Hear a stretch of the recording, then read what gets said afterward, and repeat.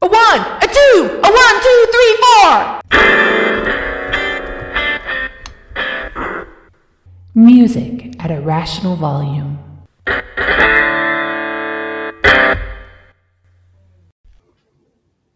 Hey everybody, welcome to Music at a Rational Volume. My name is Kyle. Here as always with me is my buddy Nate. I'm Nate. Nate, what are we talking about tonight? Tonight we are going to do another installment of our greatest albums ever produced by humans on the planet Earth. And we're going to do an album called Haughty Melodic by Muck Doughty. Little controversy this week in terms of album selection. We got our first veto. What's the controversy? Kyle, why don't you tell the kids what you did? Nate picked a record that I really couldn't get into, and so I vetoed it. And he said, fine, we're going to do this one. I'm like, okay. And since we've only given one veto, he had to suck it up and enjoy an awesome record. I've only got 3 more months and my veto's back in place. So get another veto next year. No, I really think this one's a better record than that other one, though. I gotta say. Well, that's something. Yeah.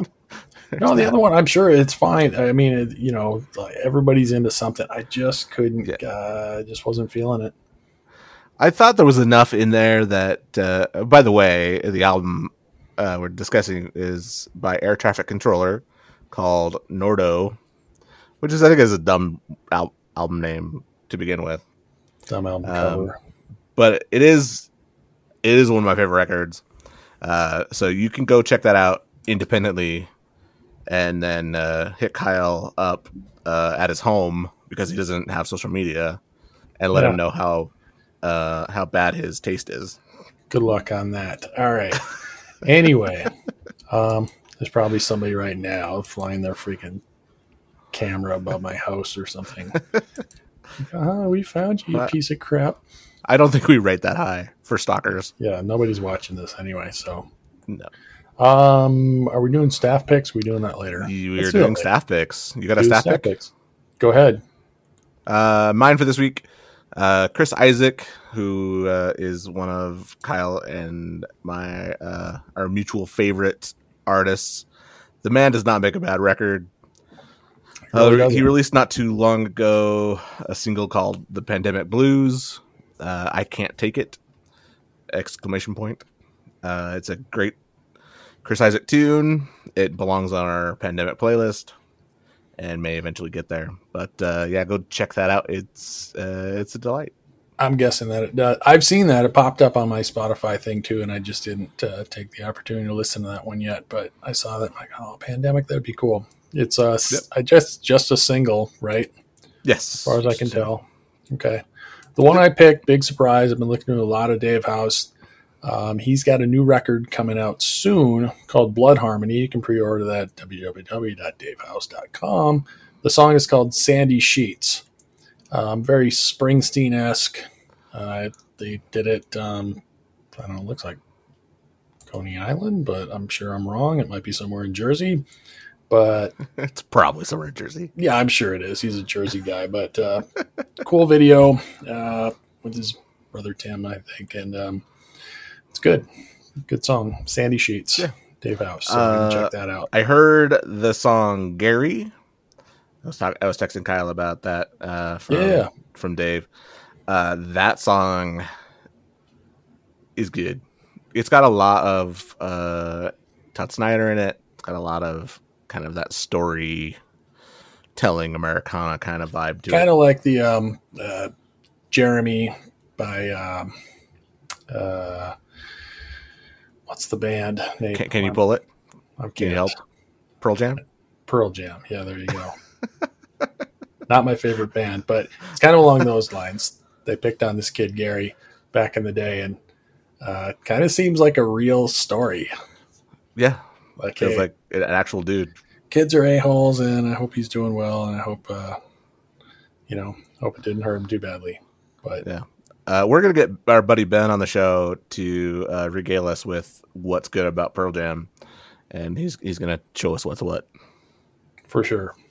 Not that there's there's not good things. There definitely is. And we both like things about Pearl Jam, but we're not as big of fans as Ben is. I don't know if anybody's as big a fan as he is. But is he their number one fan? probably somewhere in that range. Well, let's get back to the record at hand. It's your buddy Mike Doughty, Hottie Melodic. Tell me about him. It is one of my favorite records of all time. Just top to bottom, I just love listening to it. Mike's an Army brat, best known for his band Soul Coughing. Soul Coughing was a staple in 90s, early 2000s alternative radio. Alt radio all the time. Yeah. Yep. They got 3 albums. They have a star on Kyle Summerhome on First Ave. Basically just means they sold out a show there. Soul Coughing broke up in 2000, mostly because Mike had severe addiction problems. But this particular record is during his recovery period. So there's a lot of some exploration of him dealing with those issues. Let's see. Toured solo, did paid his dues as a solo guy, sold his handmade CDs, etc. Eventually got signed on by his what Kyle lists here as his BFF Dave Matthews on ATO Records. I said his buddy. You put in BFF yourself. You don't know. I don't know. They seem like they're friendly. They knew each other. He had opened. Soul Coughing had opened for Dave Matthews Band on at least 2 tours, so they were friends. They were friends. They probably still are. Dave actually guested on a couple of songs on this record. Hottie Melodic was released May 3rd, 2005. It took him 3 years-ish to get it done. It was very spotty recording every couple of weeks. Mike would fly out to Minneapolis to do some recording with Dan Wilson, better known for his work in Semisonic and some other bands I am not aware or Trip Shakespeare with. For you guys that are older, you'll remember them. You say that like something I should know. Well, if you're in the upper Midwest, you may have known them in the late 80s, but go ahead. Yeah, sure. So yeah, for out in spurts, which is odd because Kyle loves everything Minneapolis touches, and apparently, not Mike Doughty's record. I don't hate this record. No, this is a good album. It is. There's a lot I was gonna have fun digging and poking because there's a lot of Semisonic in this, though. I think I can hear it. Yeah, because if you listen to Soul Coughing, it's kind of a downer, kind of a bummer. This album is much more hopeful, much more. I don't know. I hesitate to say pop record, but it has some more of those kind of pop rock, pop alternative kind of flavors to it. Well, even his soul stuff was more his earlier soul stuff, like the ones he was selling at shows, was more acoustic. Yes, it would be just him singing. This one's got more layered vocals, especially in the choruses and things like that, which is, it's just Mike, but it's different. Mike singing different parts, and it's got different instruments that he probably was not the one to originate on the record. So having a good producer can bring in things you wouldn't have thought of. Oh, totally. Because his early stuff I don't like as much. This one and then the follow-up have some stuff I really love. So I bet it probably is the Semisonic influence. I have a couple of Semisonic records that I just absolutely love too. For sure. So, not really one that everyone loves. There's a lot of from all the reports that there are a lot of fans who probably know him from the Soul Coughing days that were expecting a certain thing they didn't really get. The jilted fan who is always accusing their artists of changing too much and overproducing their record and all that crap. And then it has other fans who love it like I do, who give it 4 and 5 stars on the platforms. Right, but conversely, like you said, you like this era better than his earlier stuff. Oh, and with totally. them, Yes. I can understand you like, well, I like this one better, but some of these people are like, oh, you sold out. It's overproduced garbage. I mean, that overproduced label is just, it's overused. I think most people probably don't really know what they're talking about. They just throw on these labels that sound, I don't know, sound negative, and they sound like you're not a real artist. You're trying to actually just make money or whatever. Cover up the flaws. Yeah. It's probably something some critic threw out, and you're like, oh, well, so-and-so at Rolling Stone says it was overproduced. Like, who cares? Does it sound good to your ear or not? If it does, great. If not, and with you, you like the vein that it went. Like, well, this is the stuff I like better. This adds more to the whole package than his stuff before. Totally. Yeah. Let's see. This is a record birthed several appearances on other soundtracks. Grey's Anatomy and Veronica Mars. By the way, the Veronica Mars soundtrack is awesome. If you are into that kind of mid 2000s kind of sound. Yeah, I know you were a big fan of that show, and then into the soundtrack or whatever. Is this where you knew him from, or you knew him from? No, actually, he opened for Bare Naked Ladies. I want to say 2003. I saw him a while ago. We'll say that. Yeah, and I could be misremembering that. But he opened for BNL, and he did a song called "More Bacon Than the Pan Can Handle." Nice. Which you would hate that song. Perhaps. It's a lot of samples. There's a lot of home studio kind of like piecing it together kind of thing. You did that live? Yeah. He had a little machine that he just hit the buttons on. Anyway, I have been to shows that people did that. I do love the title, and some of his other stuff had enough in it that I was like, oh, I'm going to check that guy out. And yeah, I think it was right around the time this was released so it might have been later. It might have been I saw Bare Naked Ladies a lot in that era. So right. Anyway, that's how that connection was all made. This one, I found it in the fall. And to me, it sounds like a perfect fall record. I kind of like late fall, like when it's getting cold. Yeah. It has that association with me, and I feel like it totally fits. Because I feel like if you're hitting this in the spring, it's not going to sound very good. It's not very majors and like positive sounding, arrangements and things like that. No, with me, the first song on this one, to me, kind of had a Sister Hazel kind of vibe. That's what struck me right away. And the more I listen to him, it reminds me a little of Richard Butler from Psychedelic Furs or Love Spit Love. Kind of has that vocal tonality to him, but maybe hadn't smoked quite as many cigarettes as Richard Butler. Sure. But that kind of low, raspy voice, it's not for everybody, for sure. I think it is an acquired taste. I think I'll give you that. Yeah, I listen to a lot of singers. John Hyatt and Martin Zeller. It's not people listen to right away and go, "What the hell is that?" But right. Yeah, some things take time to kind of get a feel for what they're about. Or even Evan Dando from the Lemonheads kind of sounds like that too. I've been listening to him a lot lately too. I'll give you that. Lower tone in his voice, not as poppy as Evan Dando, but. Reminds me a lot of, we invoked his name earlier, Dave Matthews. Like a little rougher. Yeah, for sure. Right. And a little bit of Shane McGowan from the Pogues. Okay. Only, Pogues, yep. What do you like about it? What, his voice? Just anything. There's so many things that I love about this record. I love the poetry of it. I love the kind of almost word association, train of thought kind of vibes to the lyrics.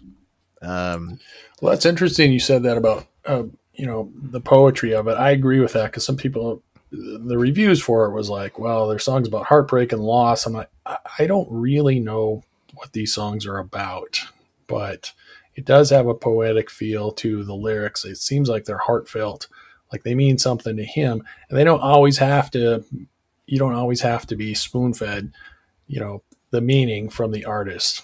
You can still take things out of it. You can tell when they're honest and when they're real, without having to have everything spelled out. Like this is about this. There are some of them that do have a more linear narrative quality. I Hear the Bells. Kind of talking about better songs. I think a snowstorm, Christmas party kind of vibe to it. Yeah. Definitely one of the better songs on the record. Yep. But yeah, I pretty much like them all. There are some definite highs for me, but I want to hear what your kind of the ones you enjoyed listening to.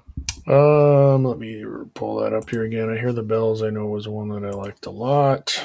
The one after that, hang on. The first one's good. I can see how it was more of a quote unquote hit. Looking at the world from the bottom of a well. Yeah. Madeline and 9 was very good. Sunken Eyed Girl is probably my favorite. Your Misfortune was good too. Busting Up a Starbucks, I think he did that one with Dan Wilson, or may kind of, if I'm not mistaken, kind of wrote that more with him. Could be, yeah. White Lexus and American Car seem to be sister songs, kind of. Yeah, they're kind of, they may as well be, a 5A and 5B on the track list. Yeah. But no, he's definitely got some quality stuff on here. But to me, some of them, Unsingable Name, Tremendous Brunettes, kind of reminds me of the Star Wars era Wilco. Into that, where it was, the lyrics were kind of out there for me, but well, they were out there for somebody, maybe not for me, but for a little experimental, I think. Okay. But without having the weird Wilco stuff that they did on that record. It's a little easier to listen to than that stuff. Wilco was out there a little bit. This one, I feel like everything kind of fits, within the framework. I don't think that Mike went. Oh no, it feels like an album for sure. Yeah. Like there's some kind of cohesion with the songs. Sure. Then I like the sequencing. Seems like that was done really well too. Yeah, I think you're right about those picks. I do love Unsingable Name. It seems to me like his take on, Beth, or any song you're gonna sing about a girl. Like, what if she doesn't have a name that goes well in a song? Like, what are you gonna do? Unsingable Name.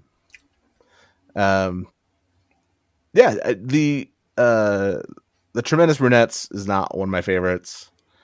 And track 11, His Truth, not one of my favorites. But in terms of listening to it from top to bottom, they don't bother me. See, I know you thought I was crazy, but on His Truth, if you listen to the chorus, to me, that sounds kind of like a grunge song. That sounds like that could be a STP song.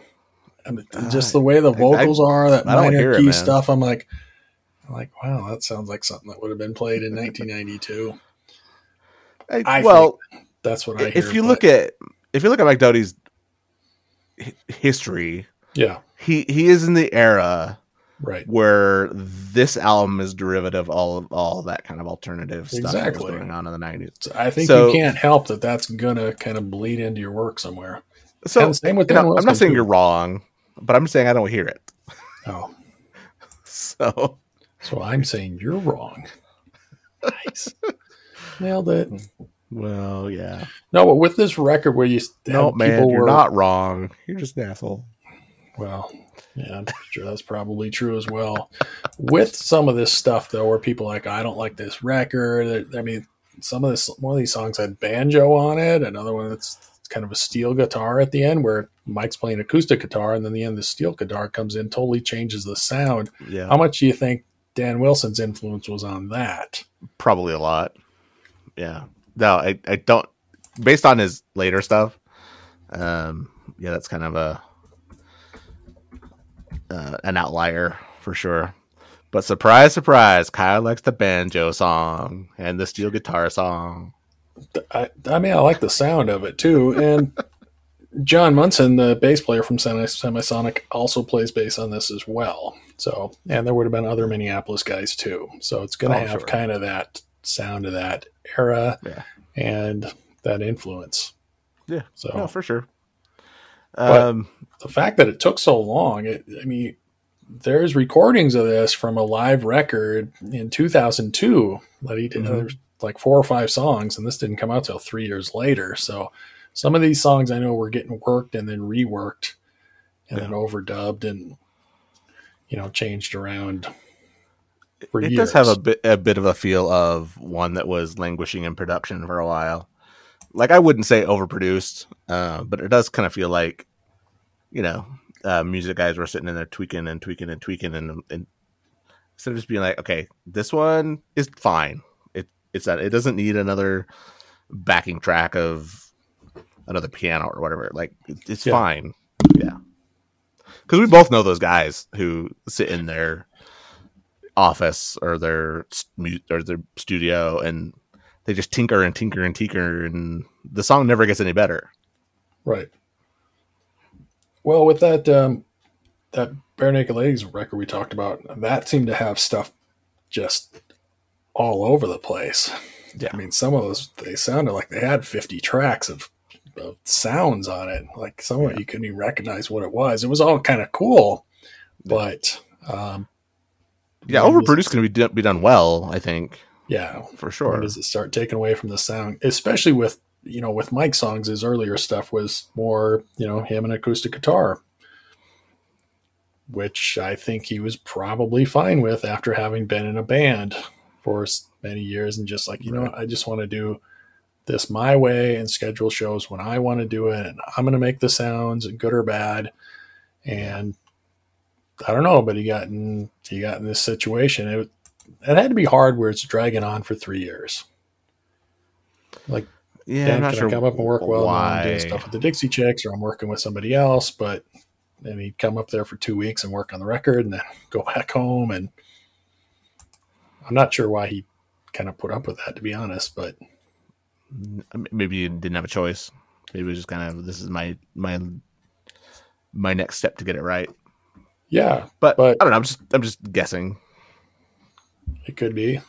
You seem to think that it turned out well. That it was a good thing that he took the time and waited, because the sound of it is something you prefer to his earlier work. Yeah. No, I really love this record. I have no problem shilling for it. I have no problem carrying the banner for this record. There's a lot I love about it. Some of the lyrics just get me every time. Particularly, I texted this one to you. If you snooze, you lose. Well, I have snozzed and lost. I'm like, that just takes a kind of brilliant, clever mind to put that one in a song. I think only Weird Al could have come up with something that clever. Maybe. Yeah, because he's got some doozies as well. But yes, he does. Yeah, no, it's good line. He's got a few in there that I thought were done really well. Yeah. No, but I wanted to kind of highlight Your Misfortune. I think it might be my favorite song on this record, because of all of them, it is the most kind of positive, I want to say. Essentially, it's a guy talking to a friend and is being like, when everything gets rough, I'm right here. I'm here to be your positive force. I'm here to be your friend. I'm here to be your ally and your supporter. I love the message of it, and it sounds good to my ear. And I hope you check it out. Yeah, check that one out. That's one of the least listened to ones on this record. I mean, most of these records have, well, all the songs on here have at least 100,000 spins on Spotify. That one's in the lower half. There's a few of these that we talked about. Bottom of the Well, over 2 million, and Hear the Bells, just about 2 million. But this one's 177,000. Last song of the record, so definitely don't sleep on that. So listen to the back half of the record too. We've talked about some records that are top heavy. This one I think is pretty consistent. Yeah, no, it's there isn't a like. There's some peaks and valleys, but it's the peaks and the valleys aren't together. They're if you don't like one, the next one will be more your flavor, I'm sure. Well, and I don't think the peaks or valleys are that far apart. I don't think there's any that are super high that I'm totally crazy about, but there's none that are really like, oh, that one's really terrible. Yeah. But I think it's a pretty solid record throughout. And it linearly, the way it's if you play it front to back, I think it's an easy listen to. Yeah, I think you're right. I think it's sequenced really well. So yeah. Cool. So go listen to that. Live it, love it, enjoy it. Tell your friends about it. What's the name of the record again, Nate? Haughty Melodic by Mike Doughty. Doughty. Yeah. On the Wikipedia, it gives a phonetic pronunciation: capital DOH dash lowercase TEE. There you go. Doughty. Mike Doughty. Haughty Melodic. Haughty Melodic. Go play it. Go listen to some of his other stuff. See if you like his early stuff better, if you like his later stuff. Or check out Soul Coffin as well. I know he still does some of that stuff in his shows, I guess. He was kind of the leading. He was the main guy, yeah, songwriter and all that. So, and he's still out there doing his thing. So, if you're into that, go to his website. I don't know what's there. It is active though, and go support him. By the way, we will need to add I Hear the Bells to our Not a Christmas playlist that we're going to be doing. I've seen that on a lot of playlists for Christmas. I'm like, what? That's maybe. Like I said, it's one of my favorite songs on this record. It's definitely not a Christmas song, so absolutely we'll add that on to that Not a Christmas Song playlist. Yeah. Because there's a lot of them that people are really screwing up.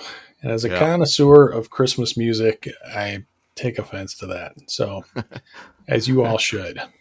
And I know you do. By his terrible taste. Let's see what his terrible taste. Don't get Nate started on Last Christmas. We'll talk about that. I'm sure ad nauseum when it comes to there are so many Christmas songs that are good. I don't know why people spend so much time trying to make other songs into Christmas songs. I don't get it. Well, that's for another time and place. But that's that's another horse we can beat down. We'll beat it to death. Yeah, all right, that's about it. That's all I got. You good to go? I'm fresh out of things to say. So okay, until next time, this is Music at Irrational Volume. See ya. See ya.